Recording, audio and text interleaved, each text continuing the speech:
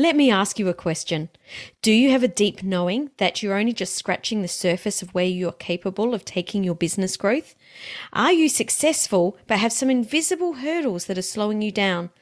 Business growth comes from creating and implementing strategies and frameworks, but strategies and frameworks on their own will not take you to the level I know you desire and are capable of. Living in alignment with your unique human design will help you to attract the abundance you are ready for. And I've just created a free guide to help you understand your unique human design blueprint. It's called the Human Design Advantage, and you can get your copy over at SamanthaRiley.global/advantage.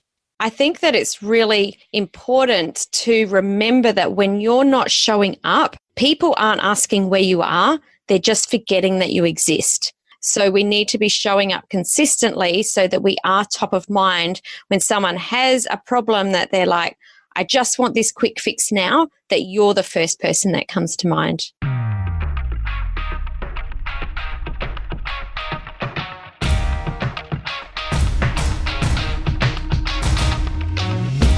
Thought Leaders Business Lab is for you, the business owner, entrepreneur, the expert in your field who wants to be seen and heard as the influential thought leader in your industry. My name is Samantha Riley, and I've been building and growing businesses for over 26 years, and I've learned there are 3 key areas to your success: your mindset, your talents, and the people you surround yourself with. Each week, I interview successful entrepreneurs and deep dive to discover the exact strategies that they have used to build their business so that you can experiment and implement these strategies in your business too. Welcome to the Thought Leaders Business Lab.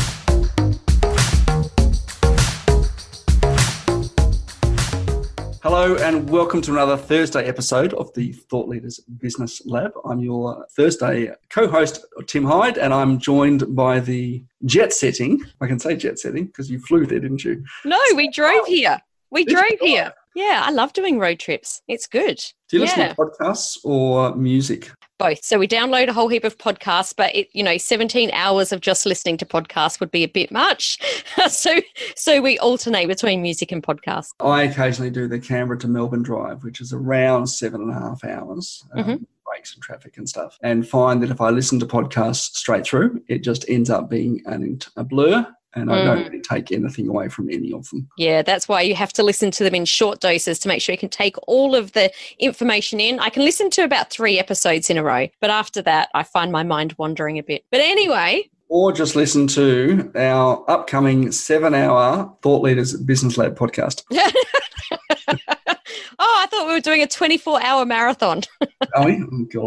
No, I would never make it. Now, today we've got a really cool topic, though. Today we're actually going to talk about, speaking of content, we're going to talk about how a solid content strategy will attract clients to you. Now, content, of course, comes in all sorts of different forms. It comes in podcasts, it comes in video, it comes in written word, and it goes, just about everywhere, doesn't it? Social media. Yeah, there's so much content these days that we need to be creating to put out there into the world. Look, before we get into this topic, Sam, I want to know your thoughts on whether are we at the peak of content, or content creation as a marketing strategy to bring people into our business, or are we still kind of an emerging market? And I know, you and I are both on LinkedIn quite a bit, and I think I saw a stat the other day that suggested like literally only 3 to 5% of people on LinkedIn are creating regular content. But are we at the saturation point yet or not? I don't believe we are, but I do believe it will evolve and change continually. For instance, Instagram is starting to lose people, but those people aren't getting off of Instagram and going nowhere. TikTok, for example, is building.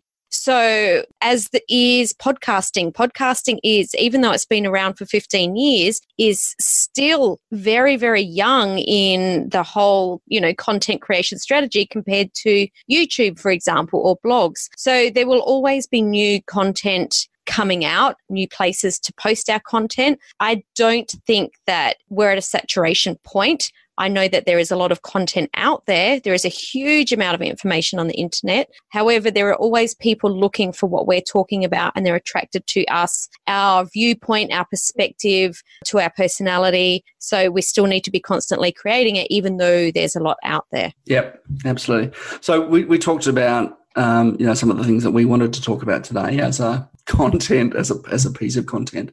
Mm-hmm. And the first one of those is I guess almost why people's content strategy doesn't work rather than why it does. And that's often because we don't produce consistent content. And I don't necessarily mean consistent content by, you're posting to Twitter 20 times a day, is it?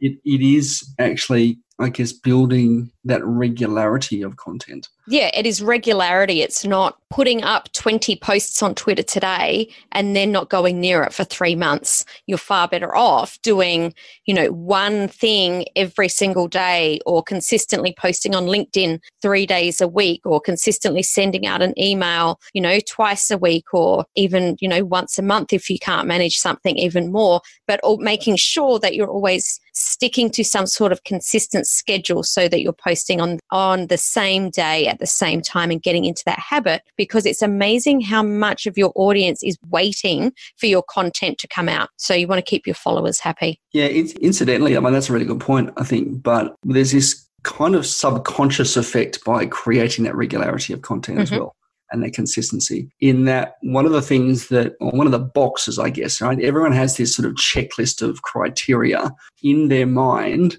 that they're going to have to tick off before they say yes to buying your product or service. Absolutely. And one thing I heard years ago in a sales training was that in the absence of no, yes is the only other answer. Yeah.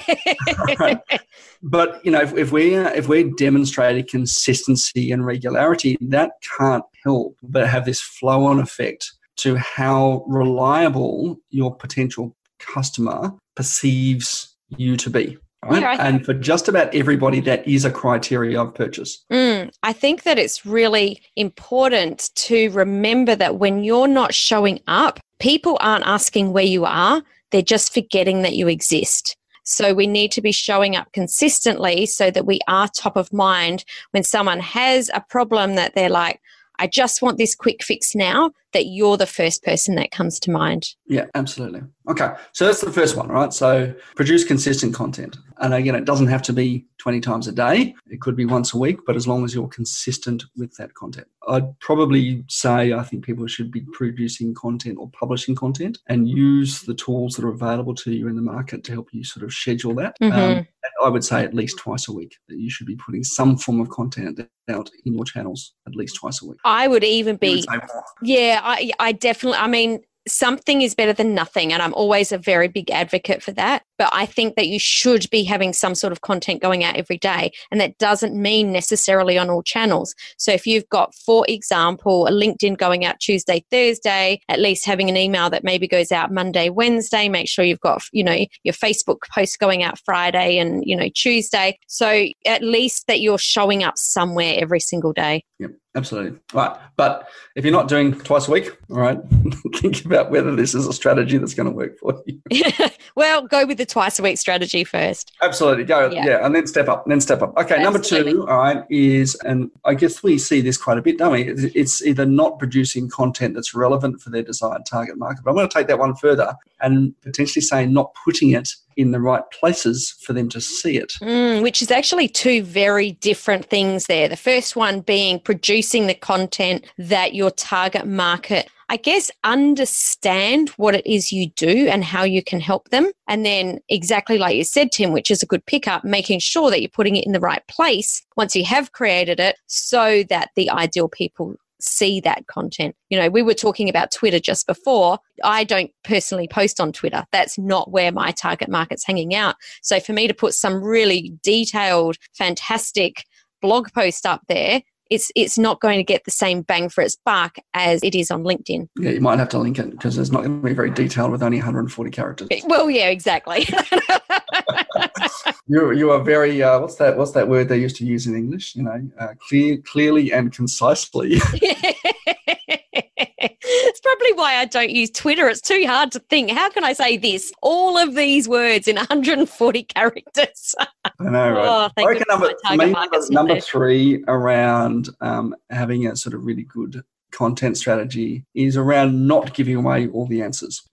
Yeah, I see a lot of people creating content and giving the how away. So how to be able to solve that problem rather than what the problem is, why you've got that problem. Definitely some steps like what, but not the how. Yeah, absolutely. So what, not how is a good one to have. All right. Number 4. Not asking for the sale. This is like the opposite, but I'm sure you see this a lot too, Tim. People producing quality content, people producing consistent content, which were the first 2 things that we talked about, but then actually making the mistake of not asking for the sale is definitely one of the other problems. Yeah, we talked, and we have talked extensively about, having this sort of breaking down your customer journey, right, into these sort of micro components. So, Sam, I know you do events every year, and you'll create your content strategy specifically around the lead up to that event, right? So if you're talking LinkedIn, as I know you are in Adelaide at the moment, you'll create a lot of content that's focused on driving people towards that LinkedIn workshop. I think we should even break our content down even smaller than that, right? And almost think in these little micro steps, that if I'm creating content for content's sake and putting it out there and not asking my reader or my viewer or my listener to do the next step, we're kind of missing that opportunity to take them on to the next thing, right? So it might be in the next article, this is where we're going to expand on this. This is part 1. Now look for part 2. In this podcast, for example, we give a next step. So if you want to connect with me, go here. If you want to connect with Sam, go over there, right? So those are things that we put into this to say the next step I want you to do is this thing. Now, it may not necessarily be a purchase. So asking for the sale isn't necessarily, hand over your money. Yeah, good pickup. So not asking for the sale is just, not asking your ideal client or not asking your audience what is it that you want them to do next. Yeah. So, and again, it might be, tune into the next episode. It might be, download this sort of worksheet that's related to this piece of content. It might be join my Facebook group. It might be join my Facebook group to find out more about this particular topic. And if we forget that, I think we lose the opportunity to move the next step. A couple of years ago, I used to run an online media company, and I did speak to a guy who had published an amazing series of articles. He was a business coach, published this incredible series of articles in the Byron Bay Advertiser. And he was their Saturday morning business columnist. And at the end of the year, he's gone, it's not working. I'm not going to stay in Byron. I'm going to move towns and I'm going to try again somewhere else, thinking that potentially maybe his target market wasn't in Byron Bay and surrounds. And he had this conversation, and I said, look, send me some of your articles, and read these things, and they were incredible. And he'd actually gone as far as building almost an entire, business management framework that he was doing. It was, academic level stuff. Wow. It was pretty incredible. All right. And they all missed the call to action. Right. And he even expressed at the end of it, says, that would explain why some of my friends said, what are you doing? Your stuff's amazing. Why are you moving at the end of this 12 months? And it's all because he'd missed that thing to say, if you want to know more, go here. If you want to help on this, go here. Wow. Here's the next step. And we see it all the time. We miss that next opportunity. Absolutely. That's something that I see a lot of people doing, saying, social media doesn't work or creating content doesn't work. But there's so many pieces to the puzzle to getting it, everything in the right place to create that picture. And then, whatever that next step is so very important. All right. So we know the 4 things that we need to do now. Let's jump into the steps of how we create that content that will attract clients to you. And that very first piece is you must know the frustrations and wants of your ideal client or your target market, your ideal customer avatar, whatever way you want to say it. You need to really know what it is that they're frustrated by, their pain points, and what it is that they want. What do they want to have instead? Really, really important. How do you get this information, Tim? For me, unfortunately, it's not a very scientific method. And I know there are some better approaches. In fact, I'm doing that at the moment. I'm having one of my team reach out to 20 or 30 people in my network both clients and people who represent the kind of client that I want to go after, and actually sort of asking questions. Right? So that's the first one. Tell me about your business. What are your frustrations around this thing? What questions are you looking for? That's one way. Right? Mm-hmm. The other way that I find really effective is actually just having broad conversations and listening. Yeah, and I think the goal there is listening. Yeah, so, as you write down the notes of, that are pertinent to what you're trying to sell to a client, start to jot down in the margin, the other things that they raise, right? The other questions that they ask. Listen for the metadata beneath the question. Mm-hmm. Okay? And when you have enough, you start to become very good at that. I was just talking to my wife yesterday. She's a property manager, but also has a buyer's agency as well. And she's, spending millions of dollars of other people's money, which sounds like a really good job. Oh, that sounds like a fantastic job. Why didn't I think of that one? All right. But the things that she's hearing in her questions aren't, when she talks to clients, isn't necessarily the question that's in their mind, right? We often talk about with content, we want to, enter the conversations in our customer's mind. So when she's talking to clients about their budgets and stuff, the concern that they're really not specifically expressing, but is that they don't want to be ripped off. They don't want to buy a lemon. They don't want to overpay. They want to make sure it's the right fit for them. And these are the sort of things that we need to answer. Now, if we can then take those questions and put them into our content, it becomes very, very effective. There's actually 3 types of problems that people have. The first is known spoken problems. So these are the problems that people know that they have, and they speak about them. They talk about them with their mates at the pub or, with their girlfriends. Then the second type of problems is the known and unspoken problems. These are the problems that they know that they have, but they don't speak about them. So these are deeper. These are the kind of problems that keep you up at night. And then there's the unknown, unspoken problems. These are the problems that people don't even know that they have. Most people create their content in the known and spoken bracket, that very top bracket. But if you can go down a bracket and really, really, when, like you said before, Tim, when you're really listening to your prospects, and I think a sales call is the best place to do that, because you're actually talking with the right people to really get clear on those known and unspoken problems, and to create content around it that is good. And occasionally touch on those unknown, unspoken problems, but you don't want to create all your content in that bracket either, because otherwise it will miss the mark. But it's okay to touch on that a little bit, but more that known, unspoken, and then heading into the unknown, unspoken. Yeah, absolutely. I just find I'm actually playing this with myself at the moment, so it's going to be an interesting experiment to see how it comes out. I'm actually going completely away from listing services on my website. Yeah, no, this is really interesting. You and I have had quite a lot of conversations over the last couple of days about this. Can you talk us through, the way that you're moving from and to, because this is super interesting. Yeah, so, historically I've said, on my website I've got, CRM, marketing automation, marketing consulting sort of stuff, which is obviously I guess, a process-driven solution sort of thing, which can work if your customer is solution aware. Mm-hmm. Right? So if they're looking for a specific outcome, that can work really well. But if your customer doesn't really know what it is that they're buying, sometimes it's better to shift it away and say, again, talk problem. Right? So one of the things, I'm having an internal dialogue with myself at the moment, and as I said, I'm going to try it and see how it comes out. So I will report back in a future episode as well, is to say that I don't have services listed on my website. I'm going to have problems that we solve. And the problems that we solve with more clients will be no strategy, no systems, and no clue. And this is where you really need to know who your ideal customer avatar is, because for you're dealing with a lot of people that have been in business a long time, they're successful. So but maybe are a little bit older or don't understand exactly what some of these systems do, but being able to talk to the problems,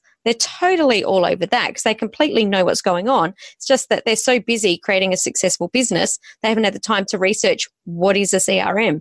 And that's why I really, really like this. So you're moving from the solutions to problems framework and moving to a problems to solutions framework. I'm really interested to see how you go with this and looking forward to the report back. I've got a feeling there could be a whole episode here. Yeah. Well, I think one of the things I want to try to move away from is, rather than being necessarily, to be a little bit more diagnosis. Mm-hmm. Well, well, the problem is this, and here are the solutions that we can put in place to solve this problem, as opposed to being a bit more prescriptive to say, well, you've inquired about this thing, so therefore that's what I'm going to sell you. Yeah, and I think that a lot of us can get caught up in that at some time or another. But, you know, if you think about if you were sick and you went to the doctors and you walked into the doctor's surgery and the first thing the doctor did was hand you a prescription, you'd be thinking, I don't really trust this doctor. He hasn't even asked me what my symptoms are. You know, he could have given me a prescription for, you know, some sort of stomach flu, and in actual fact, you've got a head cold. I don't know. You know, we need to ask what is wrong, what are the symptoms, so that then we can prescribe. So,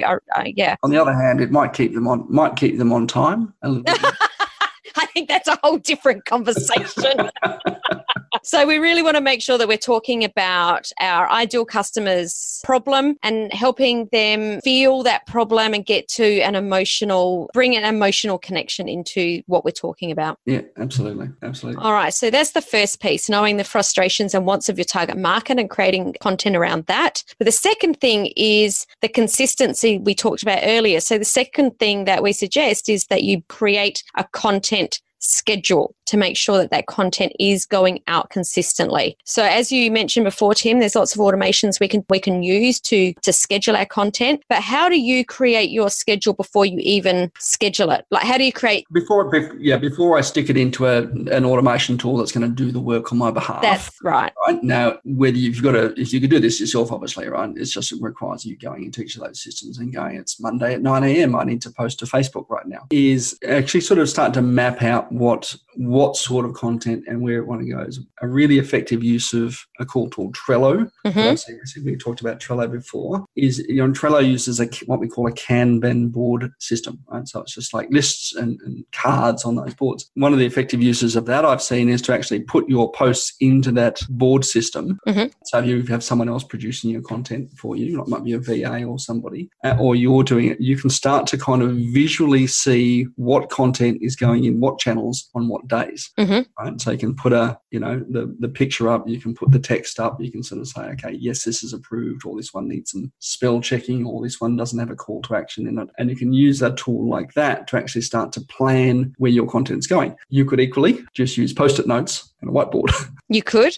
Do something. This is the piece of content. This is what I want to talk about, and this is where it's going to go into the bigger schedule. And I know, using where you've got a very distinct outcome to say, hey, this is when I need to start my launch posts. This is when I need to open my shopping cart posts. Those sorts of things as well. Yeah, we were talking about that before we started recording. The way that I would map out from a high level is I sit down with a yearly calendar, put all of my launches in, and then reverse engineer all the posts and the content that need to be created leading up into those. But once I've done that, I use a really high tech way to map out my content. I use a spreadsheet and it's all color coded. So on the front sheet of the spreadsheet is all the different channels, Facebook, LinkedIn, email, whatever I'm doing. And they're all color coded, podcast, the blog, everything. And then behind that sits for each month, the list, the links with that from our Google Docs, or the images that are going to be put with those posts go into that Google folder, and everything just sits there in that one place. So myself or any of my team members at any time can go in and just grab all of the collateral, all of the text, all of the images, and know exactly where it needs to go at what time. Yeah, I think it's just a matter of finding a tool that works for you. Really, isn't it? Whether it's a Post-it notes, whether it's an Excel spreadsheet, whether it's a Trello, whether you want to kind of, put an alarm in your phone to say, post to Facebook today, record podcast today, whatever it is for you, you do need some system, right, that keeps you accountable. So I guess the best system for you is the one that works. I think that's probably a really great way to sum that up. Although, thank you, Tim, for giving me an idea of Trello. We're actually just swapping from Asana to Trello. So there's another episode of why we're doing that. But I'm going to have a go at moving our spreadsheet to Trello. Well, excellent. I'll have to show you how I do it sometime. That's an episode for another piece of content. It is. So today, we'd love to hear from you. What's your biggest takeaway from this episode? We have started putting up up discussion threads in the Thought Leaders Business Lab community Facebook group. So we would love you to head into the Facebook group and let us know what your takeaways are. Let us know any questions that you've had from listening to this. Tim and I are happy to jump in there and would love to jump in there and share some more with you. What are we going to talk about next week, Tim? Look, I think this is a really important one because it kind of is a nice little segue on from a couple of episodes we've been talking about lately, and this one particularly as well, but it's how to make and sustain a regular 10K month, because we know so often we have conversations with people who are going, how do I crack this 10,000? How do I, coach and consultant? That's kind of the first benchmark of I'm like now a legit business owner. Yeah. And it's that 10,000. And I know a lot of people kind of bounce off this glass ceiling at 10,000. And that's what we're going to sort of drill into in the next episode. Absolutely. If you've liked this episode, please head down wherever you're finding this episode, head down below, give us a like or a comment. Please ask questions. But thank you for listening. That's the most important thing we want to say. Thanks for listening. Thanks for joining us today. And Tim, thank you for joining me for another Thursday episode. Thank you, Sam. Thanks for joining us for today's episode. But before we go, have you joined us in the Thought Leaders Business Lab community on Facebook? If not, jump over there right now and connect with other entrepreneurs who are also building and scaling their business. See you next time in the Thought Leaders Business Lab.